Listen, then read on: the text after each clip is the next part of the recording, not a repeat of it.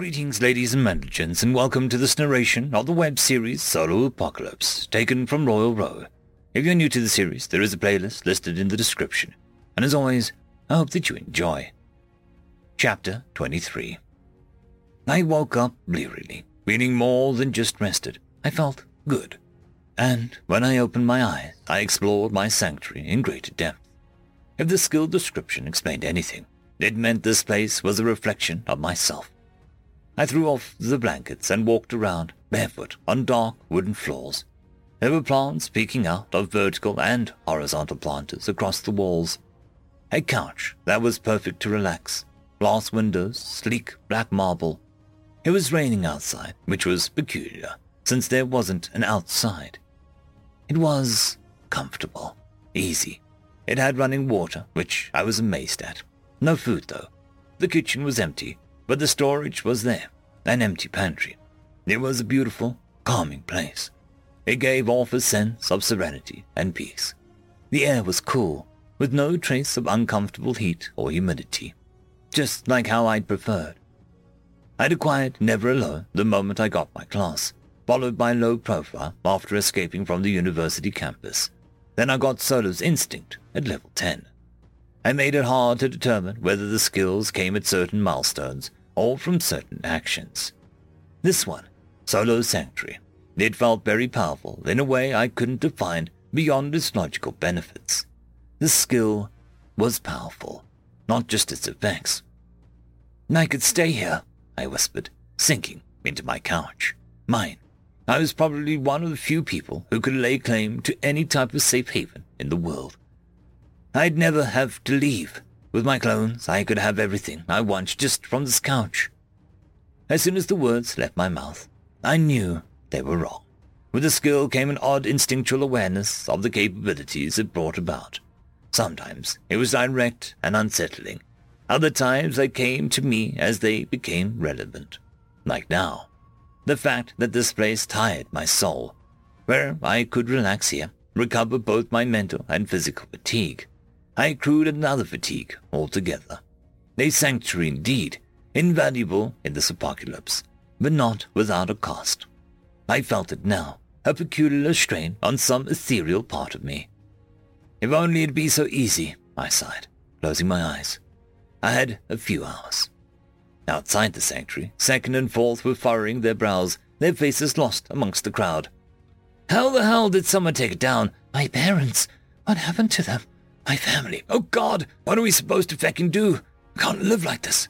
What about? A tide of thoughts, barely comprehensible. Too many mental voices. I couldn't filter them all. Instead, I withered them with sheer mental fortitude. I might have staggered before, but my mental attributes had since been enhanced. It was less the acute pickaxe sensation of the root mother's thoughts and more of an unyielding tide, a general pressure, as opposed to a sharp one. A piece of firewood fell to the floor, and I stared up to find the same woman I had saved. Her eyes were deep blue, sparkling, but her face was red and puffy, as if she'd been crying. She looked like she'd seen a ghost, and it only took me a moment to gather my thoughts and realize why. I had died saving her. In her eyes, she was seeing a ghost. The sudden distraction jarred my mind and allowed me to focus, ignoring all other mental voices. I watched you die, she stammered, unsure and eyes wide. It's you, isn't it? How is he alive? He was taken, right in front of me. I grimaced. Don't remind me. I saw her blink as if she didn't expect I was real. How are you alive? She asked, gathering the firewood she dropped, holding me with an uncomfortable stare. It would have been off-putting before. Now, I could read her body, understand her motive. I blinked, strangely aware of her posture, the slouch in her shoulders, the expression in her eyes. Was that the effect of the charisma attribute? I was seeing things I'd never catch before. You don't have to feel guilty about it, I said slowly, not trusting my intuition. You saved me, she blurted. Thank you. I owe you so much. There is anything I can do. Just say the word. But how did he escape? A skill? Should I ask? No. I can't just ask a stranger for their class and skills. Look, you really don't have to go that far. How are you alive? She interrupted me. would answering give away my abilities? That I need to be so cautious with what I could do? Somehow, I knew how to navigate the question without a second thought. Does it matter? I asked, giving her a small smile. I'm happy you're safe. It's a little funny, but you're the first person I've sacrificed myself for. She reddened, and I had an uncomfortable certainty to realize that she was blushing. I guess, it doesn't matter. Not really. I'm Rosa. And really, thank you. I don't think that you realize it. You saved me. She put emphasis on it this time, and I did straighten a little. You're welcome. I'm Evan. I gave her a small wave. Are you the one who killed it? Could it have been him? Parker said that he was the first person he saw saving people. Her eyes were searching. The world notice, I said, pretending recognition. No, that wasn't me. I couldn't even imagine taking that thing on. Apparently lying fell under charismatics. She took a seat next to me. Well, they're not among the people here. If they are, they've been keeping quiet. They must have a powerful class or skill. I'm only level 3, but I heard some people are up to level 5. But to face that thing, I have no idea how strong you'd have to be. They were weaker than the group from the library, but that was understandable, given the circumstances. I only hoped it didn't cripple their chances of survival. I watched the throng of people. Campfires were lit, a perimeter of watchmen. They'd organized a defensive formation. Some of them butted against larger roots, but otherwise exposed in the clearing. The main benefit was a long sightline, an early warning for dangers. Have they decided what to do? I asked. I mean, after all this, they can't stay here, can they? Rose sobered, quieting as she followed my gaze. The quiet and few people were just staring blankly into their campfires, at the skyscraper, at the ground, trying to process. Most people are still coming to terms. This whole thing is unbelievable, she said softly. No one's ready to leave, even though I think that's what we're going to end up doing. But where was there to go here? It was a question even I didn't have an answer for. Rosa, there you are. Are you... you?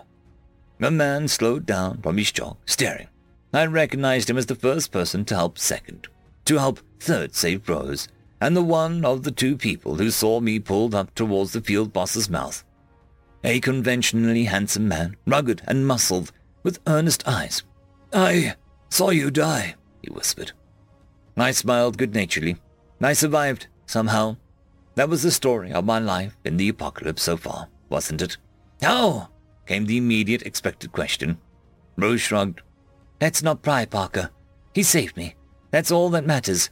Besides, I think being so open about your details might not be a good thing, she answered for me, though from the side glance she gave me, I could tell that she was intensely curious. A skill, then? Parker questioned, looking at me. It was disbelief rather than distrust, so I weathered his stare as his mind worked it through. It makes sense. If he was risking his life so much, he had to have had a way out. Hearing the inner monologue was jarring in its own way. Now that the other voices stopped, I didn't know how I felt about it, but I couldn't deny its use. As he came to that conclusion, he slumped with relief. That's good. That's one more survivor, after all. We might need all the hands we can get. He looked at me directly. Thank you for what you did back there. You saved a lot of people. And it was a curse of charisma that I could see just how genuine and earnest the statement was. He caught me off guard, how serious he came off. You're welcome, I replied, slightly off balance. I couldn't just let people walk to their deaths. I was telling Evan, Rose cut in, gesturing to me, about what's going on. Did anyone say anything? Parker looked at Rose, face grim. That's actually why I was looking for you. Some folks wanted to at least secure the remains of the skyscraper. It's collapsed, and some of it hasn't stopped smoldering, but we could still use it as a base. Better than being completely exposed or camping out in the swamp. Why are they looking for people? I said, sitting up. Was there something else in there? The thought chilled me. Parker took a seat at a nearby root as Rose started a small fire. I watched her fingers spark in surprise. Crackling embers rose into the sky. A candle compared to the inferno I had breathed life into. Parker exhaled, staring at the campfire, and Rose. Well, there's someone with the Seeker class. His search scroll came up with something. We're not sure what it is yet, but he didn't think that it was inherently dangerous. We're gathering people to go inside and confirm it. People who can handle themselves." He glanced at Rose and then at me. "I came to convince Rose, but it was not too much to ask. You seem like you could handle yourself too." Something in the ruins of the skyscraper, the thought of any unfinished business, irked me. I thought the fire had ended things. Was there something more? At the very least, it would be a good opportunity to see what abilities other people gained beyond what First had already seen. "I'll come," I responded after a moment. Wordlessly, the two other clones moved amongst the crowd. End of chapter.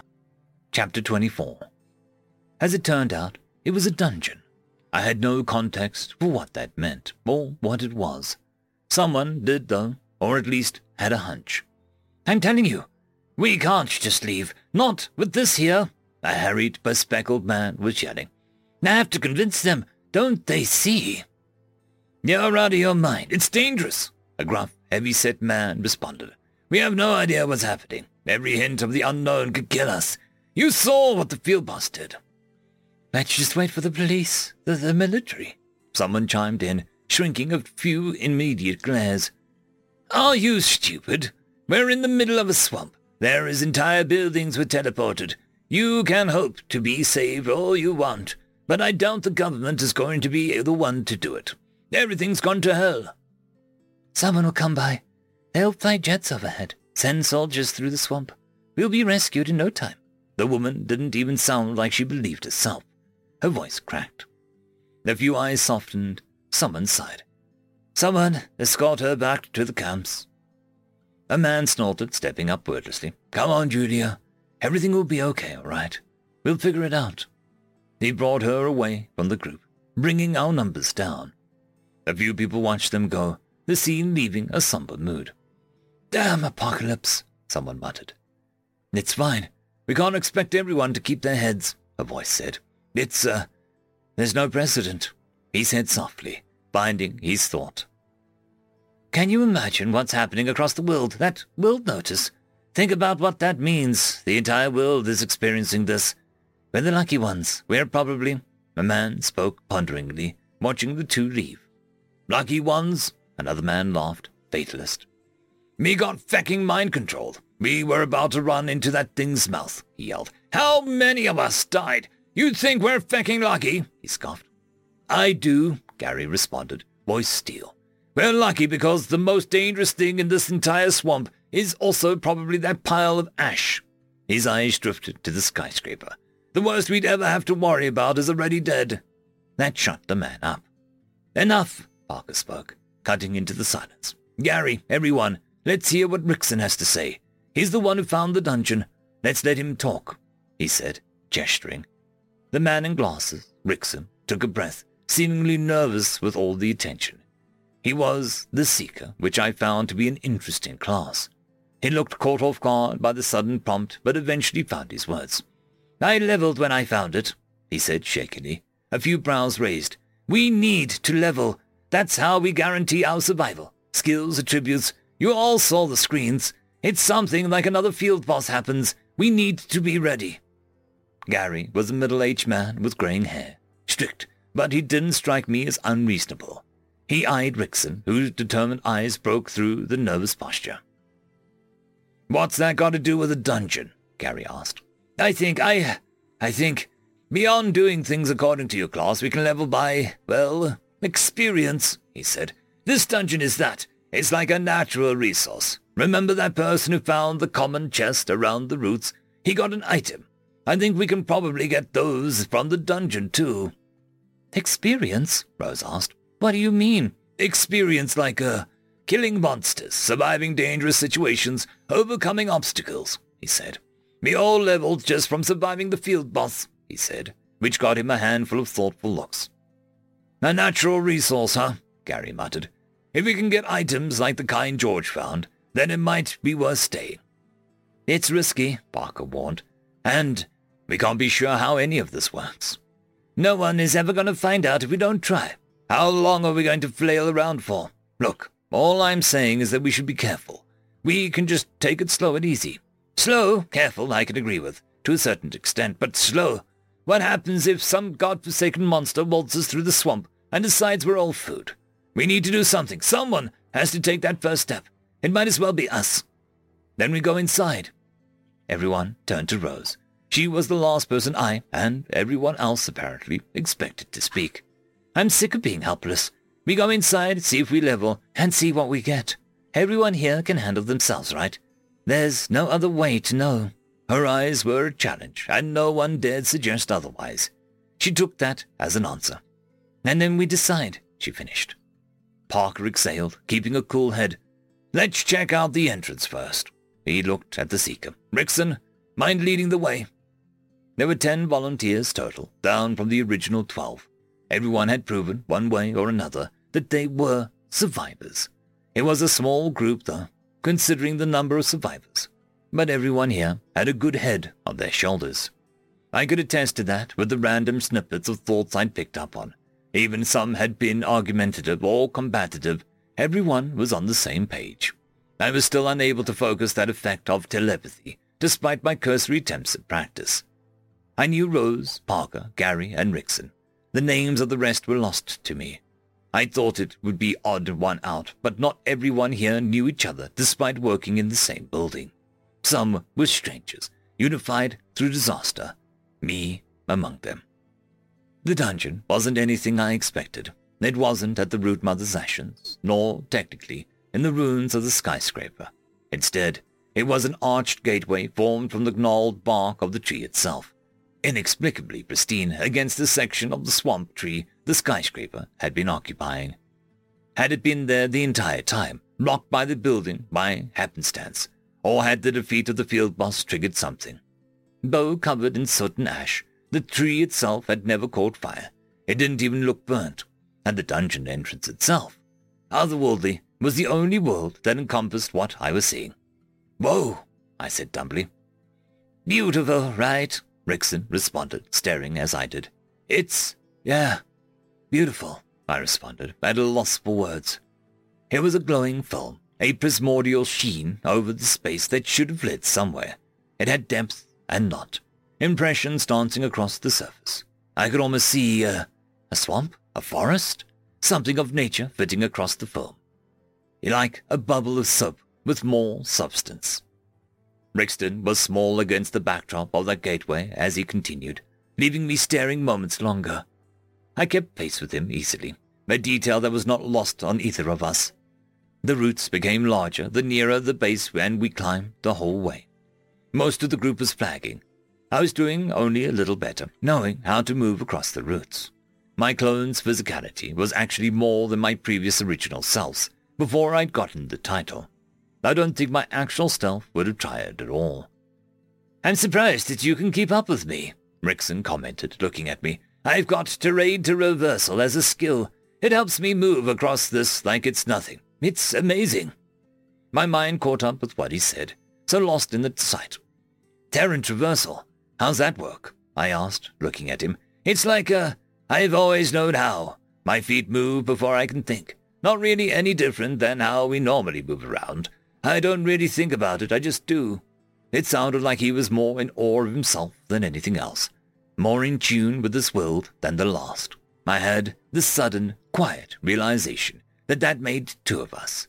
I saw him there, 1 foot a step higher than the root, eyes roaming the path up, and wondered if I looked like that. If someone could stare at me and say that I looked almost like I belonged. And, you? He asked, turning around to check the other progress. He sat down, waiting for them to catch up, and I took a spot nearby.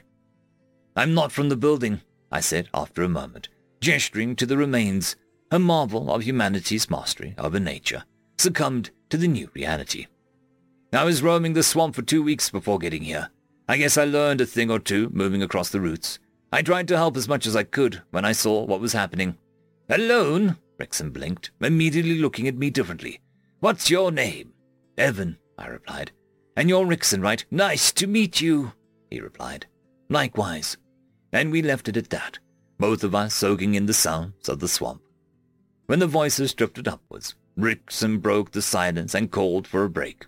They'd climbed high enough to peek over the ridge of roots and see the gateway. It didn't take long before we started moving again. You'll see it soon, Rickson called back. he and I leading the pack. I was about to ask what he meant when I did see it.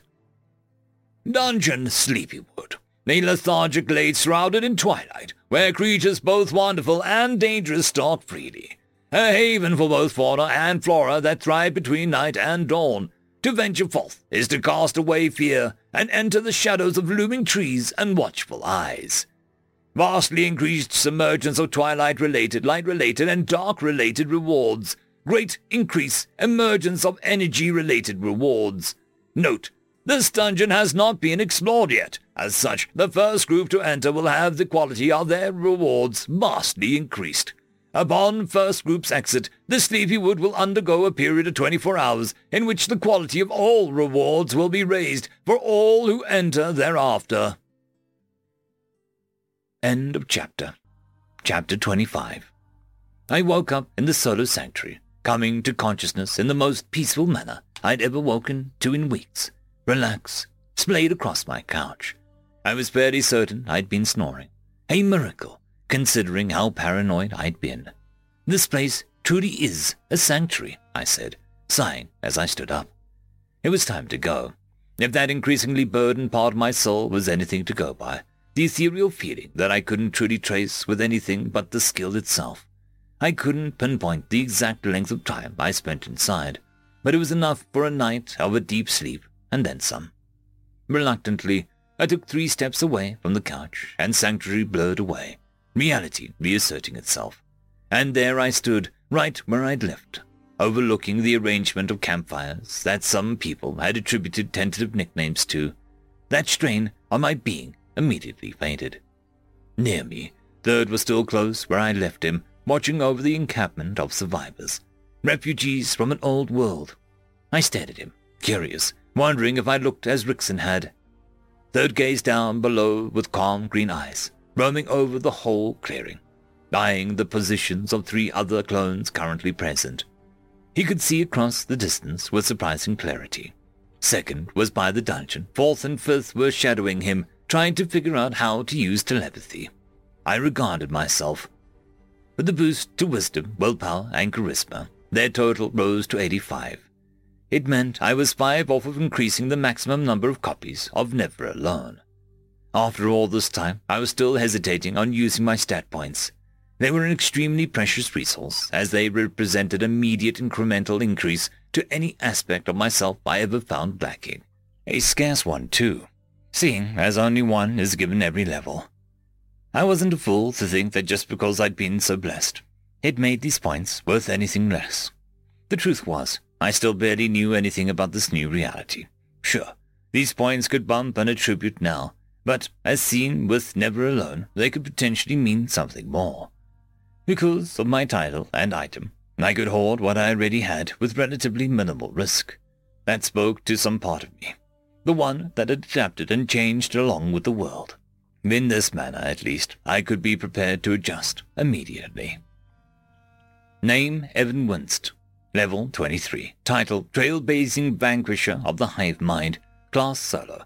Strength 16, Constitution 17, Dexterity 15, Agility 16, Perception 19, Intelligence 20 plus 5, Wisdom 27 plus 5, Willpower 29 plus 5, Charisma 14 plus 5, Luck 14.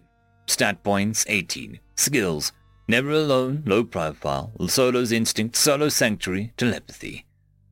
Regarding that strange knowledge of myself was like looking at my being quantitated, with titles and skills indicative of any outstanding qualities beyond those obvious in attributes.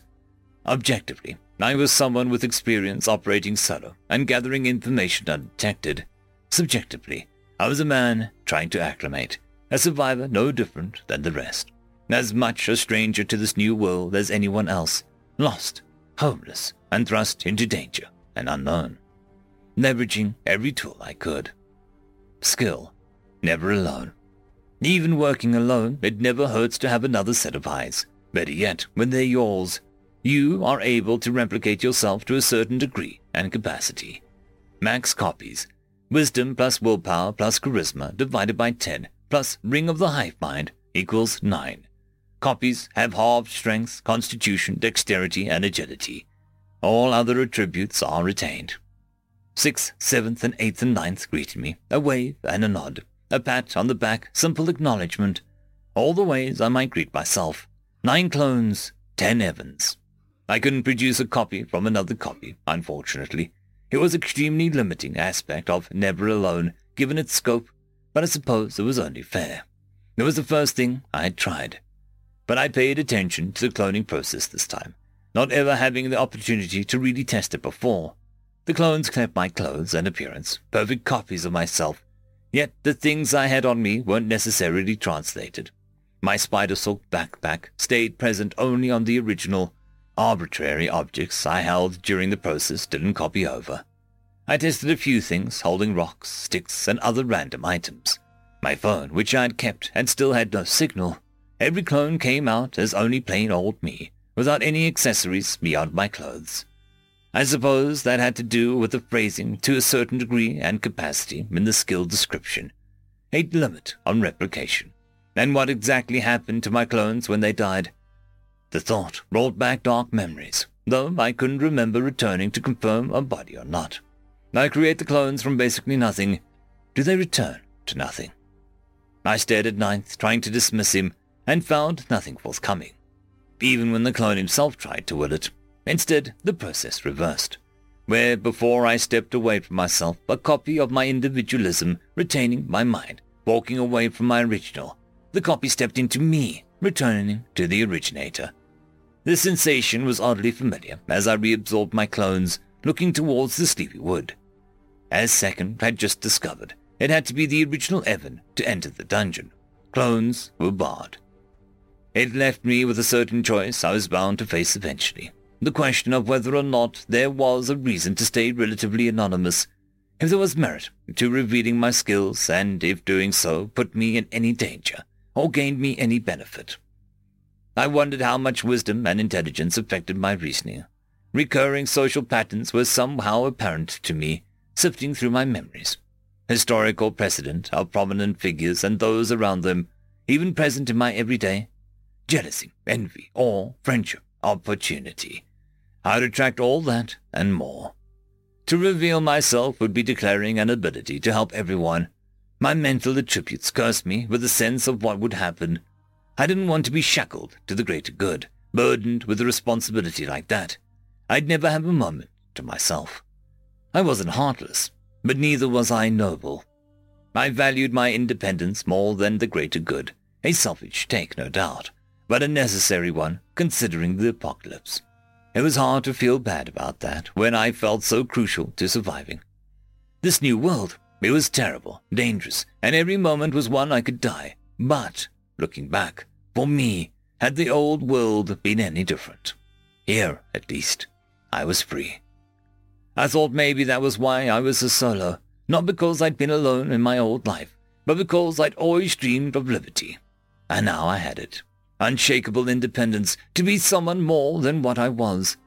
It was a small, inconsequential revelation, yet it resounded deep enough that I looked at my hands, pondering the wisdom attribute.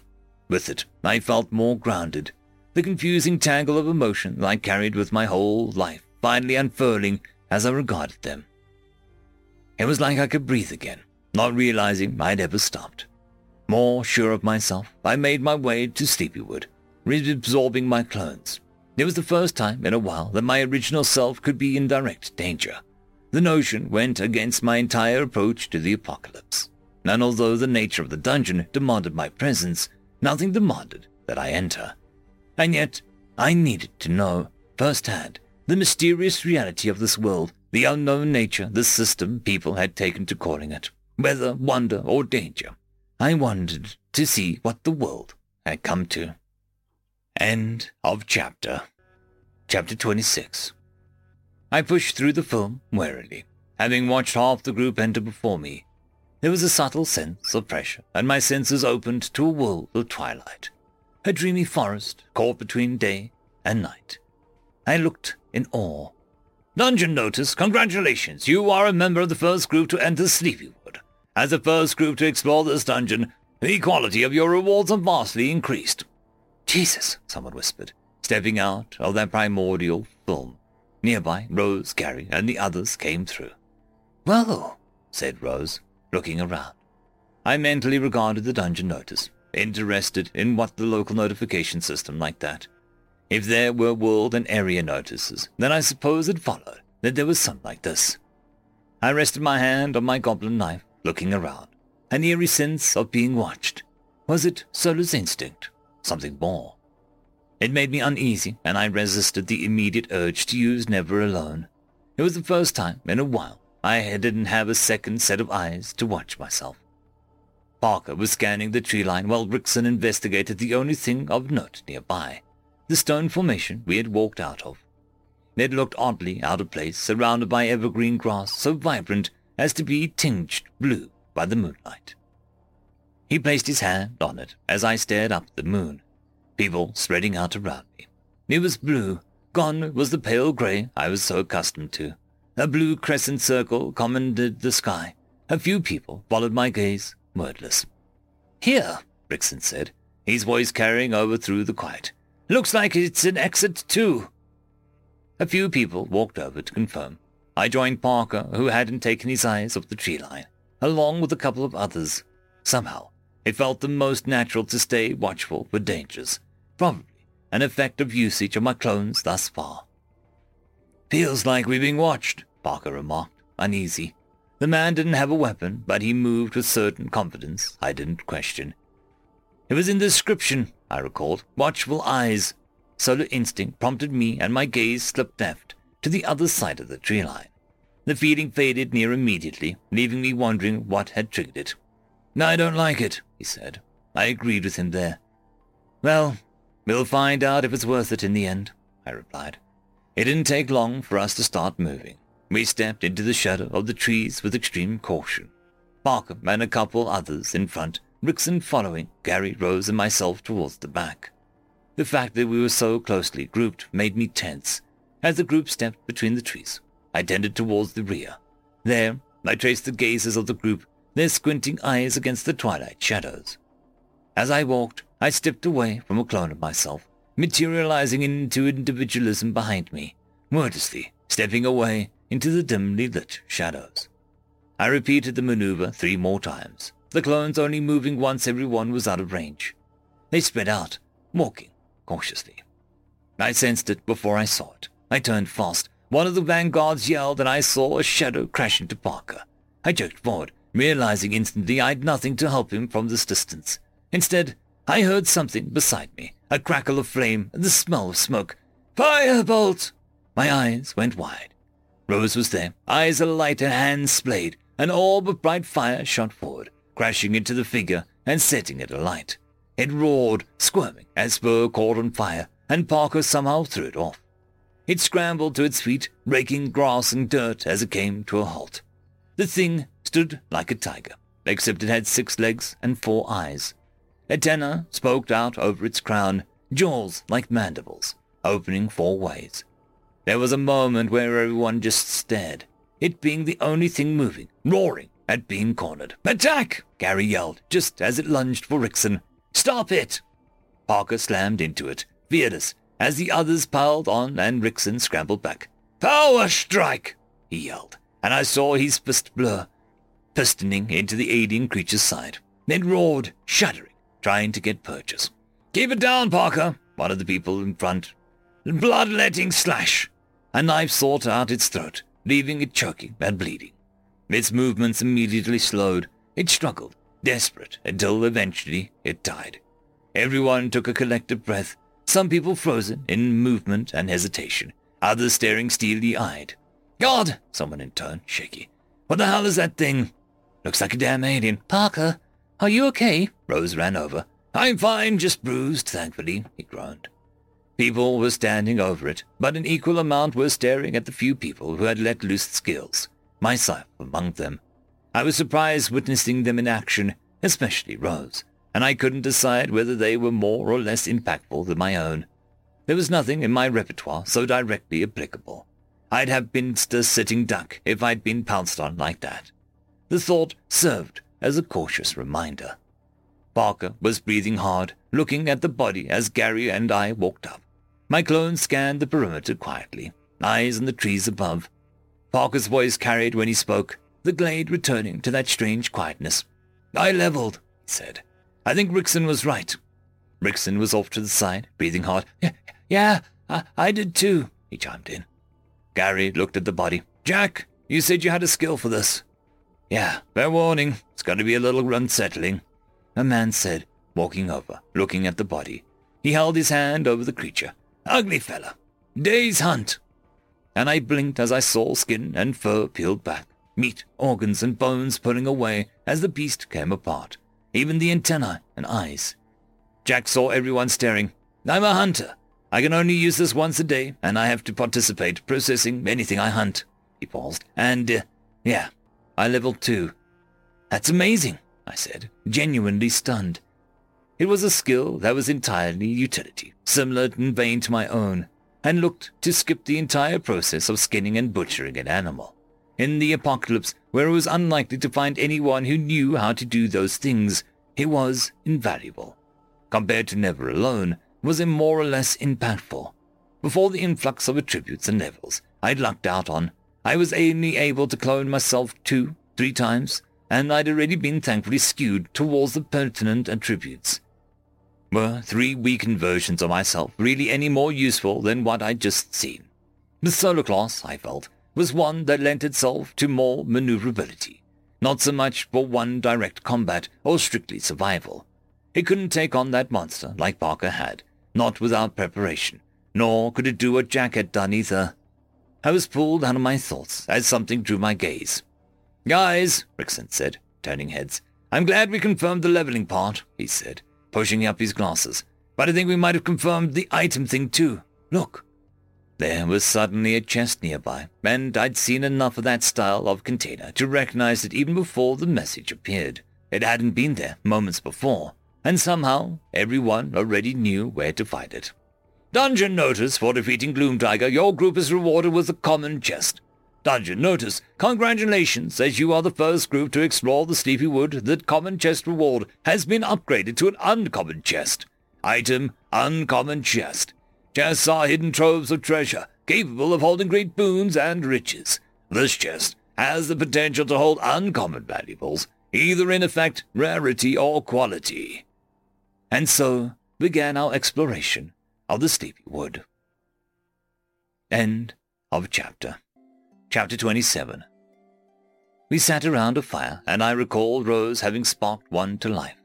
If her class had something to do with fire, as evidenced by the firebolt, then it made sense. I was sitting on a log, surreptitiously glancing at the others over a kebab of glistening Gloom Tiger meat. Apparently, Jack had a skill that allowed him to determine if something was edible. Technically, I had one too, but this method was much more convenient. Elsewhere in the Sleepy Wood, my clones were on reconnaissance. The increased perception was tangible, every sound and movement somehow more pronounced.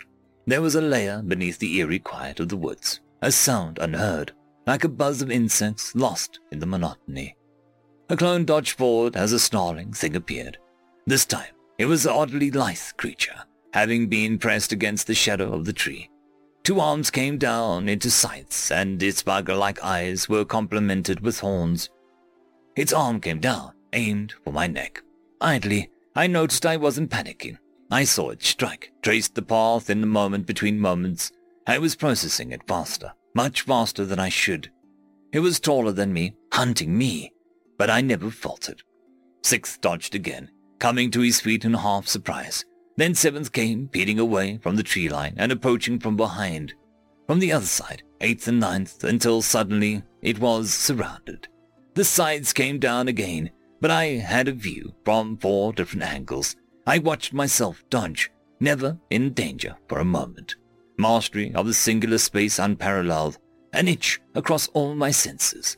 Solar instinct, working in tandem across all my clones, amplified even. None of my clones had any weapons, and if not for the title and boost to my physical stats, my numbers wouldn't have meant much.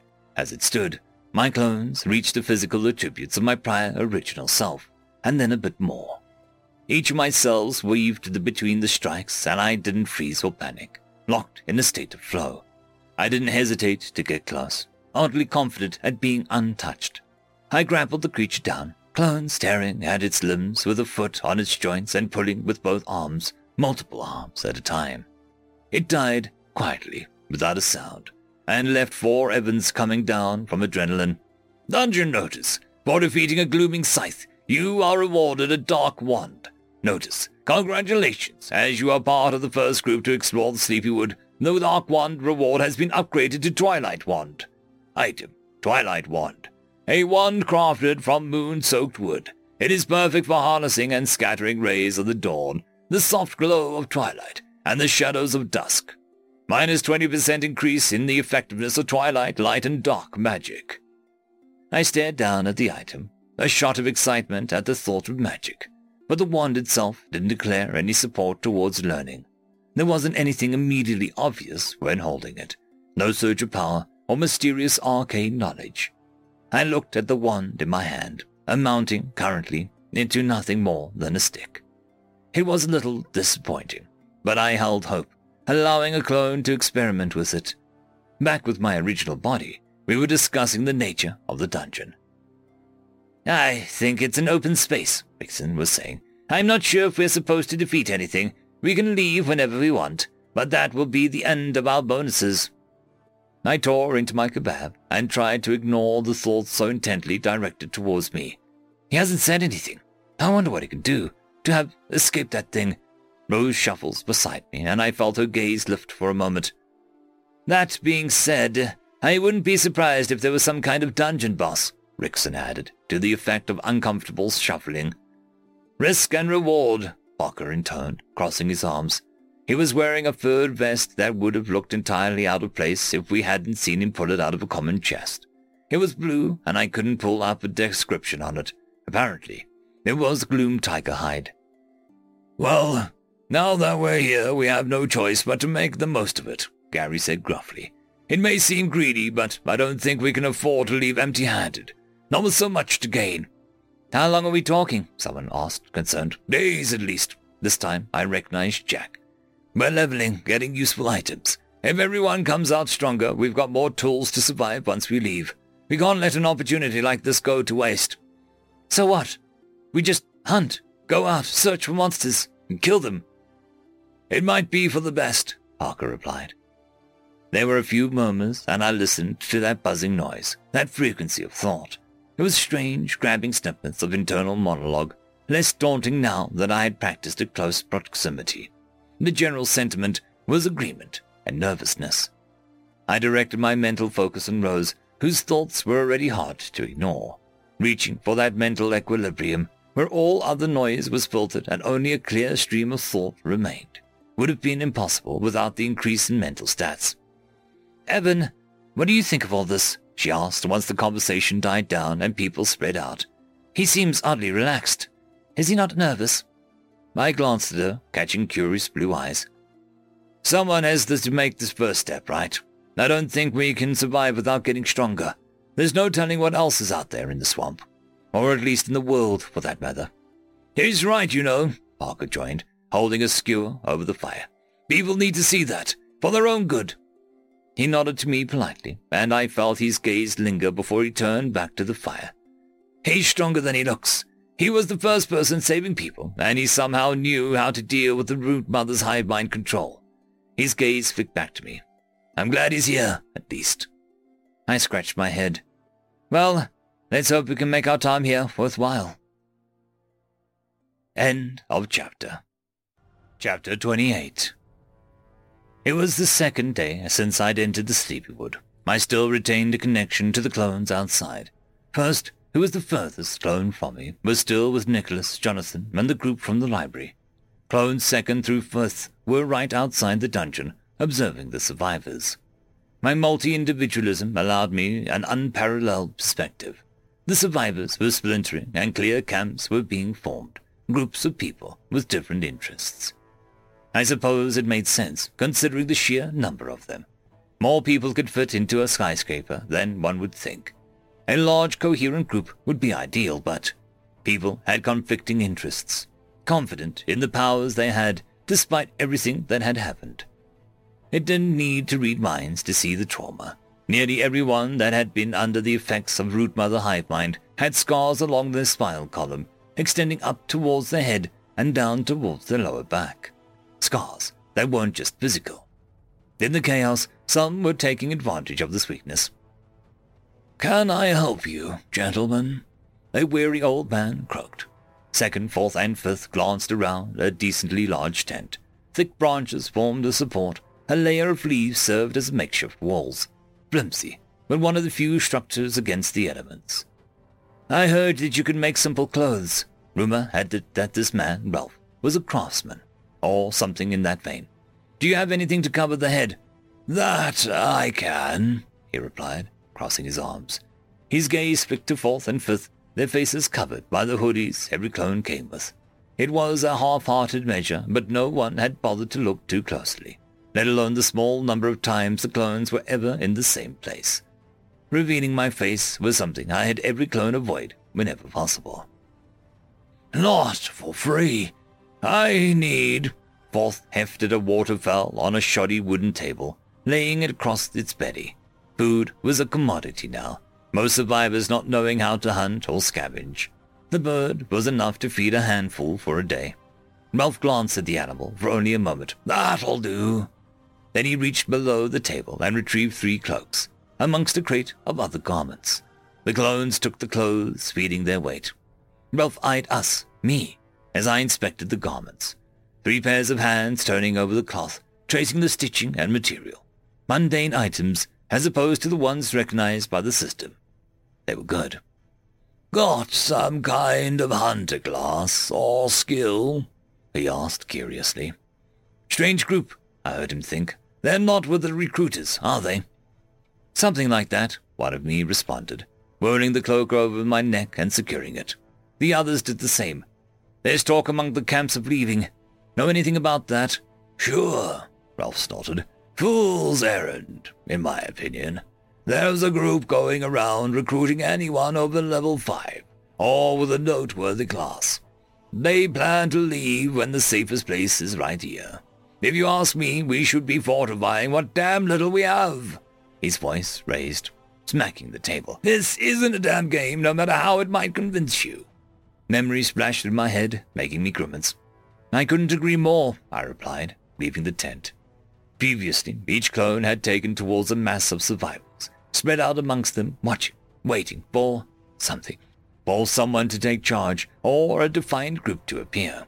And they had, if only in small numbers, the same people around a campfire, a pair of strangers, etc. I'd have asked Ralph for context, but the truth was I already was aware of 2 major parties, representing 2 primary choices, to stay or to go.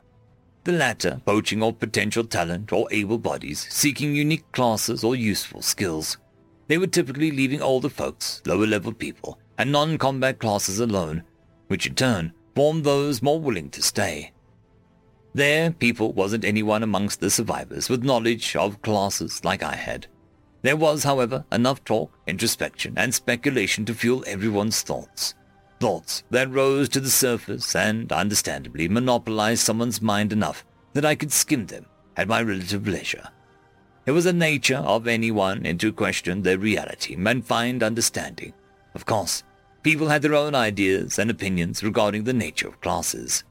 I formed my own after considering them all. A class, generally, had something to do with the person's background. Not everyone had one, and I noted people with a class were actually in the minority. I'd caught wind of maybe 8 people who had one, including Rose and Jack, across all my clones listening, though there were probably a bit more considering the nature of my senses, but it was still among hundreds of survivors. Having a class gave someone a focus for their skill acquisition and abilities. They represent an increased intuition, prowess, competency, and ease regarding a particular field. Everyone else had some sort of general skill, one that normally corresponded to some character trait or aspect of their person, though not as encompassing enough to merit a class. The skill itself reflected that. Usually, it was something minor, relative to a class skill. I'd heard, and in some cases seen, the likes of inner strength, acute sense, deft hands, and hard body, and more. I had my own thoughts regarding the matter. Those general skills seemed less focused than anything I had, since those people were without a class, I wondered what might happen to such skills if they managed to get one, and if such skills were attainable outside the focus of my own class. I knew that it was possible for the same reason that I could read minds, telepathy. The fact I had obtained a skill as a reward meant skills were attainable outside of leveling. I doubted such a thing would be easy, but the fact remained. With Ralph's cloaks, I could keep my face shrouded better than to the hoodies alone. It didn't exactly lend itself to trustworthiness, but that wasn't my goal. I was a faceless watcher, observing events as they happened in the camp. Small details about skills, classes, and the strange system brought on by the apocalypse cropped up with the sample size so large. Every clone of mine was a sponge absorbing information. Inside the Sleepywood, they served as extra hands and extra eyes, hunting while I tested my new limits. There was innate synchronicity across all my clones, a single frequency of consciousness, rhythm, and thought. I could lift a finger and every clone would do the same, at the exact same time. I could close my eyes and walk across the ground with confidence if another of mine was watching. I knew myself was only another set of eyes and could know. My coordination was exceptional. Sixth leaned backwards, hair rustling with a scythe limb passing overhead. He, along with seventh, eighth, and ninth, kept their distance from the main, non-clone group, close enough to aid but far enough to pass unnoticed. I stood on the sideline, eyes flicking across the glooming scythe's body, watching its movements as all my other selves did. 4 perspectives, one all-knowing combatant. I watched its stance shift and I understood the mechanics of its body, the motion of its muscles and joints. I could process the movement, see the application of force. And sixth stepped to the left. A combination of intense precision, foresight, and Solo's instinct all worked together, such that a lethal strike missed by bare inches. It was exhilarating. A rush like no other, cheating death by mere inches. I was both dancer and choreographer, leading my opponent everywhere. I stepped into the thing's range, closing the distance. My arm braced against its back, and 2 other me's were suddenly there, pinning its arms at the shoulders. The third clone grabbed its head, snapping it at the neck.